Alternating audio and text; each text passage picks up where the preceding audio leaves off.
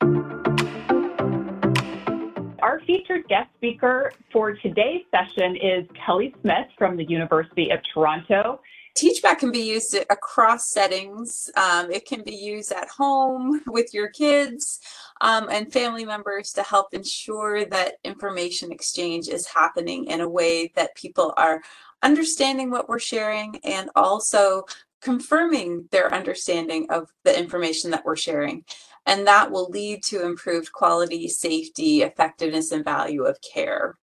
TeachBack as an evidence-based health literacy strategy that promotes patient engagement, safety, adherence, and quality of care.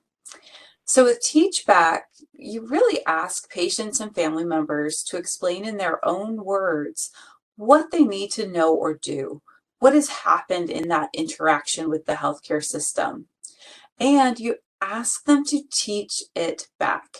And it seems really simple, but can be a little bit challenging to get started with. We also consider this a really low cost, low technology, but high touch gateway to better communication, better understanding, and ultimately can lead to enhanced shared decision making amongst the healthcare team with the patient and family at its center. The whole goal with TeachBack is to ensure that the medical information that's being shared or explained during an individual encounter, and so TeachBack is a way that helps you both verify that the patient or family members understand the information and have them share it back with you in their own words to help build that understanding, that ability to retain the information as well, which is a big challenge, and then also make sure that you understand what you might need to come back and help clarify as part of the care team. So we figured out why this was important by looking at the literature and talking with clinicians and patients. And what we found is that research indicates that clinicians and healthcare members, healthcare team members, often underestimate their patients' needs for information and overestimate their ability to communicate it effectively with patients. In one study, we identified 80% of the medical information patients were told during a routine office visit was almost immediately forgotten by the time that they left the encounter. And in another study, what we found is that nearly half of the information retained by the patient was incorrect. So if you're thinking about this from a numbers game, you have somebody who's leaving your encounter or your conversation, 80% of what they're only going to retain 20% of that. So, just 20% of what you've told them, they're going to have and remember. And of that 20%, half of it's going to be wrong. So this provides us with a really interesting opportunity to both engage our patients and families in a robust way, but also to help us better understand how we communicate and how we can communicate much more effectively. TeachBack itself is a proven strategy to ensure patients and their families have a clear understanding of information that you communicate. And this is also important to find different ways and strategies for communicating with different vulnerable populations, including elderly patients or those with some cognitive impairment, young children as well, so kids and parents. So when you have multiple stakeholders in a group, information control becomes a bit more challenging. And then some other opportunities for individuals where English might not be the first language. When we piloted this across the United States, was that it confirmed that the patients had a clear understanding of what was being said. So that's a first important piece. So clear understanding of information that's been shared. It can help you prevent misunderstandings or correct them within the encounter before a patient leaves and goes home or leaves an encounter or is sitting in a hospital bed going, I have no idea what's going on. So this can impact the way treatment is adhered or addressed. It can also have a purposive, important role in helping patients to understand why they need to go and get that test or when they should go and get that test in terms of follow-up. And it can also minimize post-visit phone calls and emails. So one of our practices started using TeachBack, a primary care practice, a large one in the Midwest, and they were really skeptical. How is just me asking this, like you to explain back in your own words what you think your next steps might be? What's that going to do other than add time to my visit? And what they found was that while it did extend their visit time a little bit, it reduced the number of callback phone calls and emails that they were getting and having to answer at night to clarify information. You don't really need to use TeachBack all the time. It might not be appropriate to use every time with every patient at every visit. And so when people should prioritize, or you should think about prioritizing use of TeachBack when there's a new diagnosis or a new treatment, when you need to verify that your medication is being used and used properly. Instructions for home care, discharge instructions, really important at discharge, because having those transitions of care when you know you may not see the patient again, confirming information exchange at those transitional periods is critical. When you're recommending new behavior changes or treatment options, or putting together a new treatment plan, just verifying that the patient understands the next step in their care.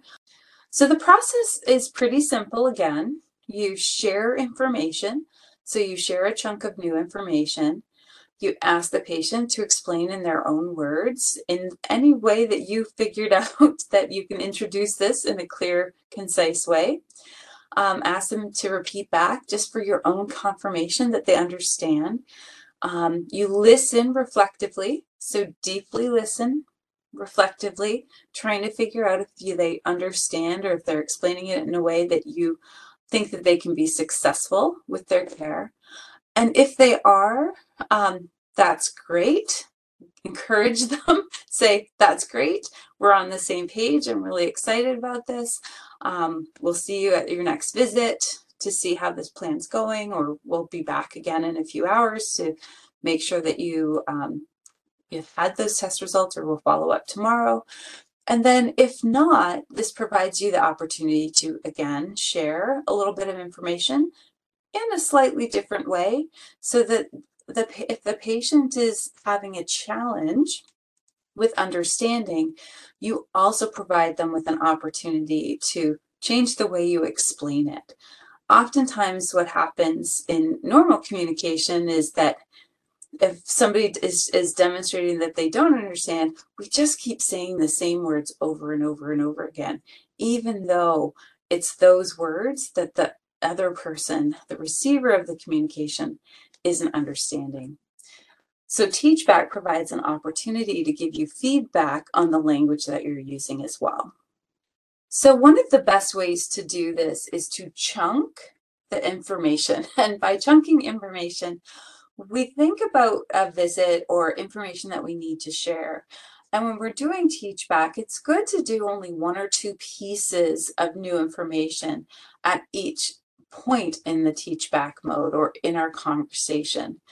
Any more than 3 or 4 new pieces of information, you can guarantee that 3 and 4 are going to be lost, pretty much, unless they're very, very simple, or all 4 pieces of information are very, very simple. So you want to make sure that you're chunking the information. Ask patients to teach it back in their own words. This is where you might want to use a decision aid or a handout or something tangible that the patient can keep with them. And then when they're asking and teaching it back to you, you want to think about, how are they explaining? Do I think they understand? What different words can I use to explain this a little bit more clear?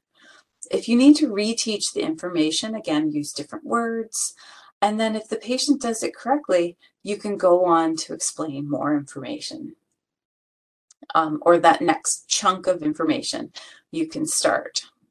The other important thing is to make sure you're documenting that you use TeachBack, because oftentimes, that you confirm the patient's understanding with the new medicine, or they were able to show you. Show me is a type of TeachBack where you have a patient show you how they're going to take their medicines.